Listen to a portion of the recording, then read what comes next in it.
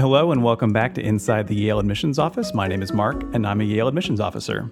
And I'm Hannah. I'm also a Yale Admissions Officer. And today we are joined by our friend and colleague, Keith, who is also a Yale Admissions Officer. Hi, Keith. Hi, everyone. You all probably remember Keith from our smash hit episode all about what works in essays. Keith is coming back today to help us answer one of the questions that is truly maybe the most frequently asked question that we get as officers. What makes an applicant stand out in our process? Yes, I feel like every time I give, an hour-long information session, this question always comes at the end. And it's a really, really good question to ask. And one reason for that is that, as we've talked about before on this podcast, selective holistic admissions is not a process of amassing points on a rubric or anything like that. The selection process is inherently tied to the size and the composition of the applicant pool, and we go beyond just assigning scores to different parts of the application.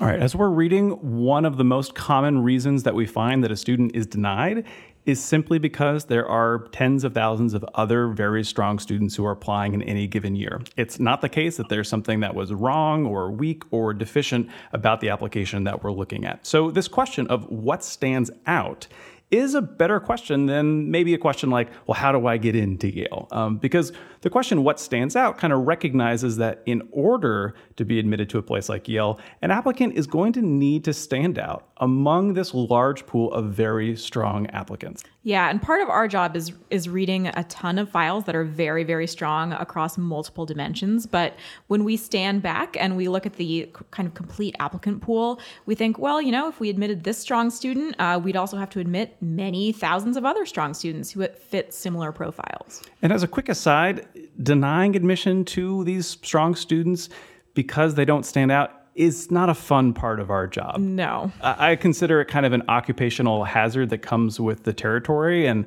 I think every admissions officer wishes that the class size was twice as big as what it is. And I know that when I'm reading applications, one of the most frequent things that I will write at the end of one of these applications that's very strong, and the reason why I know that the student's not going to be admitted is simply because they're not standing out. Right. Is something like our loss. Yeah. Like, man, it's a shame actually that we don't have room for this student. Yeah, I think we have that experience regularly. Right, Keith?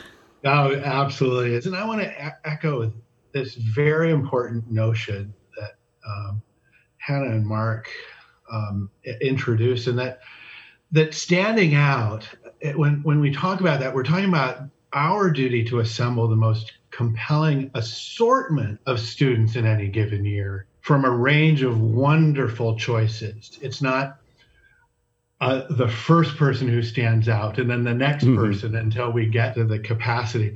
I think of creating a large abstract mural every new season with a wide variety of colors and textures. We can go wild with this, but we're intentionally looking to create something that's beautiful and comprehensive in a way. The truth is we could theoretically set aside our first attempt at the mural in the middle of the selection process and create a whole new masterpiece among the remaining applicants who weren't included in the first piece. And that's not just a line, it's genuinely true. Remember that you will stand out, and whether in that moment in time you're selected to be part of a particular college's mural, chances are you'll be included in other great works of admissions art.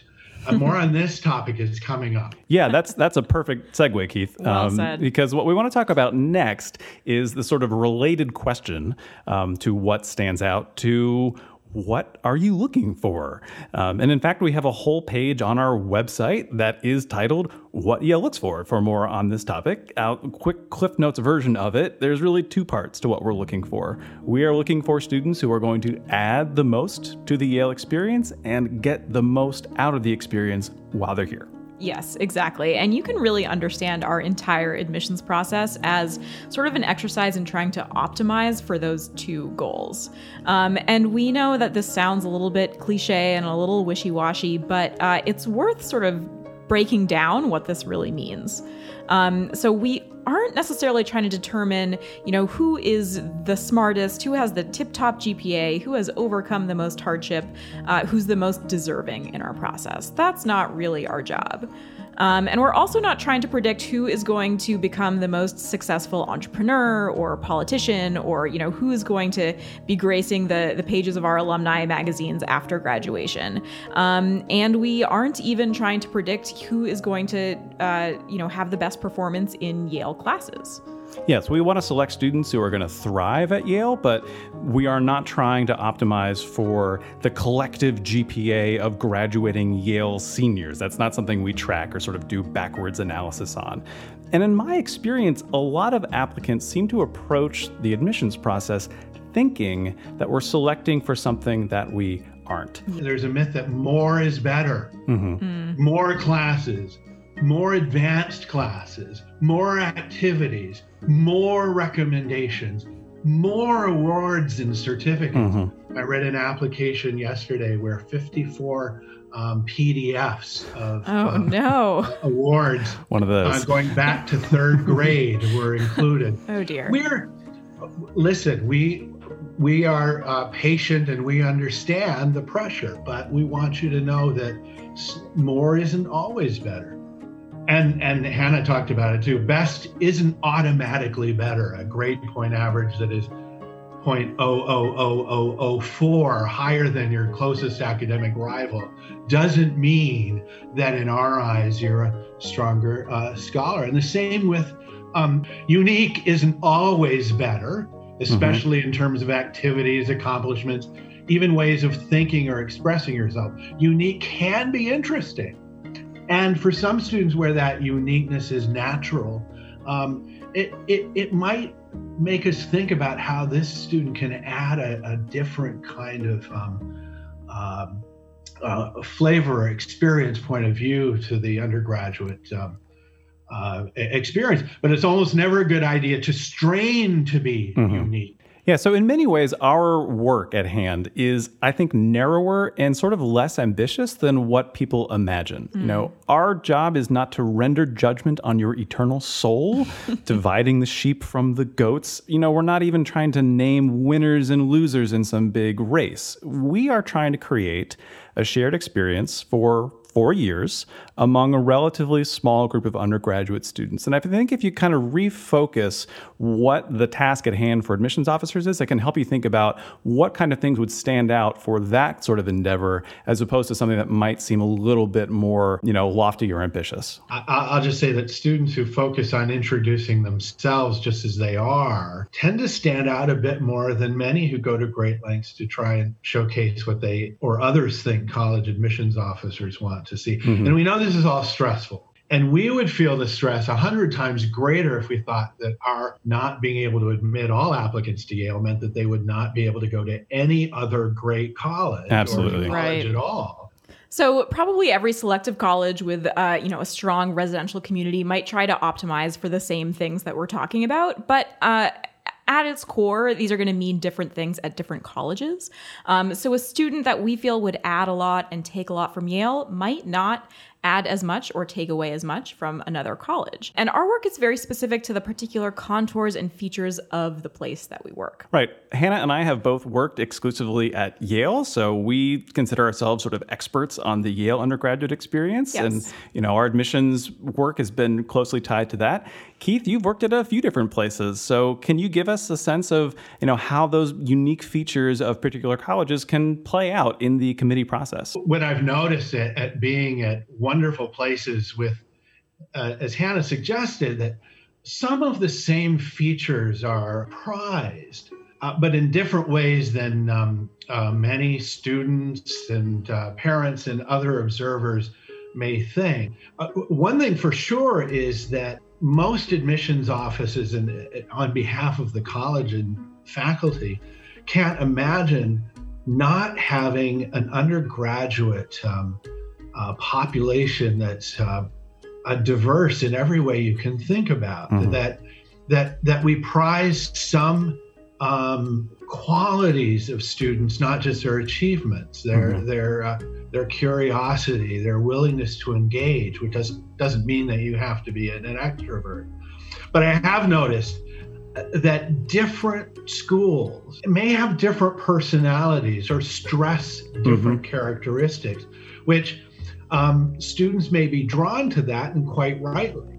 There are specific programs sometimes that students even mention in their applications that suggest that they understand the environment and personality of a place, and they know not only is the major offered, but the activities, the research, and so on. And this may apply to extracurricular activities, even the environment, the proximity to green trees and water and so on. I think we would all prefer that students try their best to understand how they may thrive in the places. We try very hard not to anticipate what is best for students, but we do take into account when they introduce themselves to us, whether or not, I'll use Yale as an example here, someone is so eager to take accounting and marketing and so on, and study business at the undergraduate level, and then are shocked to find out that's not the nature of the place. We're going to unpack this idea of fit in depth in just a minute. Before we do, I want to take just a second to acknowledge that this conversation is probably kicking up a lot of big questions in your mind about what does merit mean, and what's the role of elite institutions in society, and how does this play into social mobility and access to social capital and all these things. And I want to just say that is not lost on us. I actually really hope that we can dig into that more deeply in a future episode. Yes. We're going to try to keep this conversation a little bit more narrowly focused, but if you're kind of pulling your hair out saying like, why are they not thinking about this or that in these conversations, know that is something that we think about a lot. Yes. But let's get back to this question of when we are reading application after application, what stands out? Yeah, so I think a lot of the stuff that Keith was talking about can be summed up very neatly in this idea of fit. And that's something that you'll hear admissions officers talk about all the time. So let's unpack that a little bit. And let's just start with the obvious. So like, what does it mean to be a good academic fit for Yale? There are a couple ways to demonstrate this to us, but like Keith was saying, not having this narrow pre-professional focus and instead having an understanding of multidisciplinary study and, this idea of a liberal arts education that doesn't box you into one area during college. That's a good start in terms of understanding, why you might want to study at Yale in particular. By the way, Mark and I understand that we're sort of mired in these terms in our day-to-day life. And it's not the case that every successful applicant would be able to articulate that, their approach aligns with a liberal arts philosophy or anything like that. It's more often that we sort of sniff that sort of thing out from cues in essays and teacher recommendations, the way the student writes about their own interests, the way the teachers write about their approach in the classroom. So all of this is to say, you don't have to necessarily be able to name these things in order to demonstrate to us that you fall into these categories. So academic fit is obviously a critical component of this, but there's other elements of fit as well. One of them is what I just like to call playing well with others. Yes. A student who's a good fit for Yale is someone who is interested in engaging with and learning from others. That's a huge part of our undergraduate experience. Not the case at every college university, definitely the case at Yale. That student also needs to be interested in sharing their own experiences. And so a student's kind of willingness to dig in and reveal themselves in an application can help us get a sense of, okay, this student is open to sharing where they're coming from as well. And then finally, a sense that they're collaborative as opposed to competitive, right? You need to have this sort of baseline sense that the people around me are great resources and they're people I want to collaborate with, as opposed to just people I can jump over and surpass in the course of my undergraduate career. Another way this can sometimes play out is an ambition and excitement for research or other learning experiences outside of the classroom.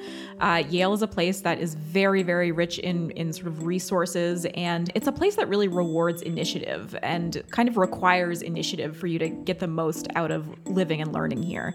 There are a lot of opportunities at Yale that rely on sort of a continuous stream of innovative student-generated ideas. So if you want to come to a place that your sort of innovation can have room to grow and to thrive, this is a pretty good place for that. Yeah. Sometimes, and I'll say this is rare, but sometimes a fit aligns around something very specific to Yale.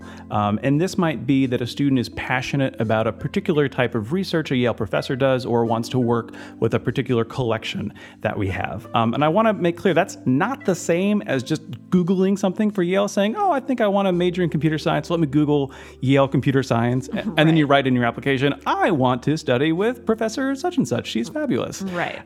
It's much more common, actually, that we get a sense of good fit, not for something super specific, but actually because a student is saying, I don't really have my academic path planned out. Yale happens to be really great for that kind of student as well. So even though sometimes there's a sort of alignment of the stars and we say, oh my gosh, yes, this specific thing that we have, this student is perfect for, more often it's a more general sense of this student's approach to undergraduate learning seems like it's going to be a good fit for all the different places that they could go over the course of their 4 years. Another thing that we get excited about when we're reading and in the committee room is when an applicant demonstrates that they are sort of a high impact member of their community.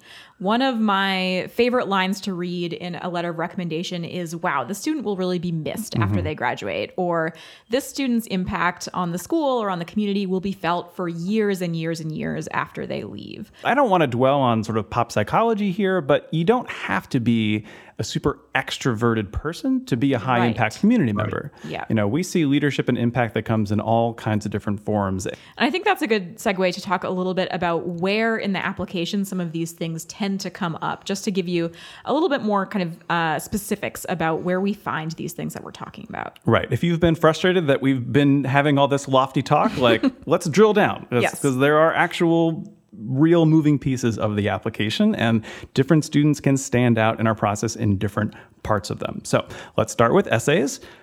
Side note, listen to the 3 episodes that we did about essays for lots more on this. But broadly speaking, a student can stand out in an essay when they do something like reveal themselves as a real thinking and feeling person. Yes. I know it sounds a little bit silly, but that really stands out. When of the course of 650 words, I say, oh, a real person wrote that. A real interesting person wrote that. That stands out. Similarly, an essay that can showcase a real, genuine academic passion and curiosity really stands out. This is different than just saying, hey, I'm interested in this. I liked this class. Or, hey, look how accomplished I am in this area and all that I've done. And it's not what I was saying earlier, like, here's how I will study this at Yale and be wildly successful and go on to this profession and all that. I'm talking about showcasing, revealing, demonstrating that something really gets you excited and that this curiosity and this passion is a really sort of intricate part of who you are, and you're going to bring that with you to Yale. I think I mentioned this in one of our other episodes about essays, but if we can get to the end of an essay and think, you know, not only do I feel like I've sort of met this person, or I get a sense of what it would be like to have a conversation with them, or, you know, be in the same room with them, but also I get a sense of why the student is really excited to come to Yale and make use of the resources here. So that is always a winner for us. Yeah. Okay, next area. Extracurricular activities. We are planning to do another podcast episode about this at some point in the future, so stay tuned for more about this.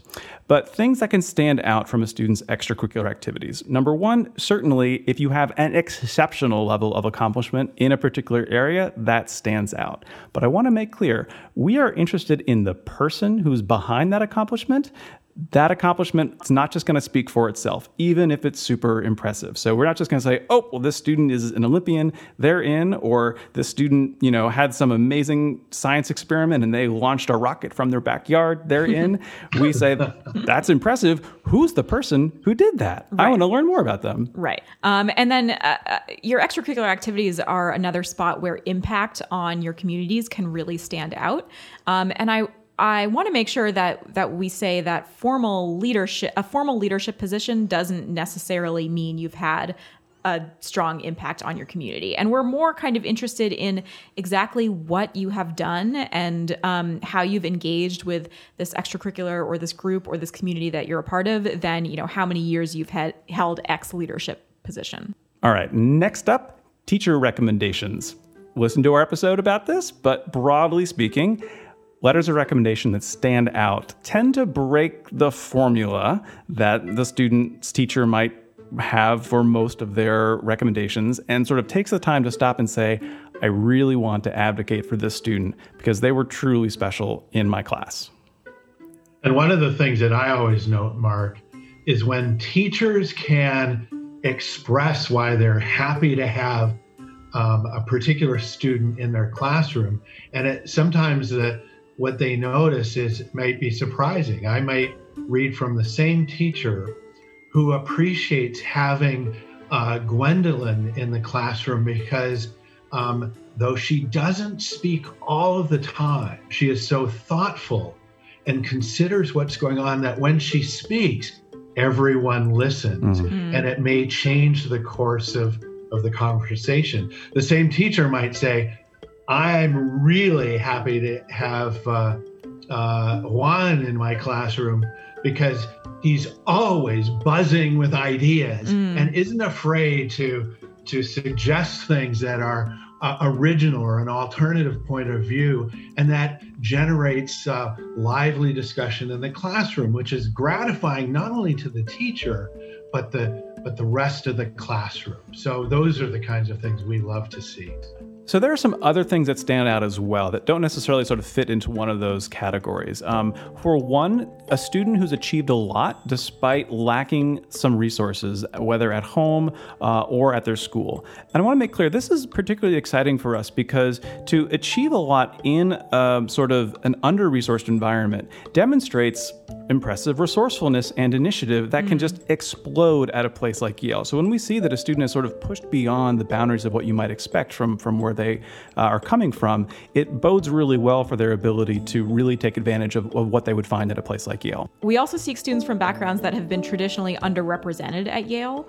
And I'll just say this encompasses a lot of different kinds of backgrounds and identities. And it's never as simple as simply checking a box and then all of a sudden you stand out in our process. Mm-hmm. Yeah, a diverse student body, as you've heard us say, it's essential to our educational mission. This animates what we do. This is not empty talk. This is a critical component of our work in admissions. It's a critical component of the work that everyone does on our campus. This encompasses socioeconomic diversity, racial and ethnic diversity, geographic diversity, ideological diversity, diversity of interest, opinion, belief, talent, ambition, etc. We want to amass a group of students who are going to be interesting and different from each other. Yale would be super boring if our students were all really similar. So many applicants stand out in our pool in part because they would add something to the rich diversity of our undergraduate student body, in addition to being strong along a lot of other dimensions and usually standing out in some other ways that we talked about as well. Yeah, absolutely. I will say, though, that standing out isn't necessarily the same as novelty. So hopefully your takeaway from this episode isn't that you need to do something super wacky or unusual that no one has ever done or thought of before to stand out. Yeah, we see students take that approach to their applications, and sometimes it's interesting, but doesn't always, wind up being successful for the applicant. Yeah, exactly. It's almost always interesting. Really. Yes. What you should take away is that if you are an applicant in a pool like Yale's, there are going to be lots and lots of students who are very smart, who are doing very well in their courses and active in their activities, and who are on a path towards having a very successful college career. That is just the typical applicant in our pool. The students that we admit, they all stand out from that crowd for a reason. Some of those reasons are pretty specific to Yale. Others are probably true at every selective college. So when you're working on your application, we want you to think about what you'd add to a college and what you would take away from it, because that is ultimately what we're thinking about and how we're sort of framing our thoughts when we read your application. And even if you feel like, hey, I'm just an ordinary student, if you've identified a college like Yale or another school as a good fit, you can certainly make yourself stand out for that college by showcasing the things about you that resonated with your experience learning about that college, whatever led you to think, hey, this school is a good fit for me. So we've covered a lot here. This is one of our more substantive conversations. Keith, thank you so much for joining us and adding all of your wisdom today. We really appreciated it. My pleasure. Thank you, Keith. We'll have to have you back on soon. Thanks, as always, to our friend and colleague Jill, who's both our sound engineer and a great admissions officer. Thanks to Reed, who lends us his office here in the admissions office. Hannah and I are both back here in the admissions office for the first time in a long time. Very exciting. Thank you, Reed. Thanks to our former admissions officer, Andrew Brick Johnson, who composes our great music. You should check him out at andrewbrickjohnson.com. If you have comments for us or an idea for a future episode, drop us a line at yaleadmissionspodcast@gmail.com. And finally, remember that the views expressed in this podcast are ours and don't necessarily represent those of Yale University. Thanks for listening.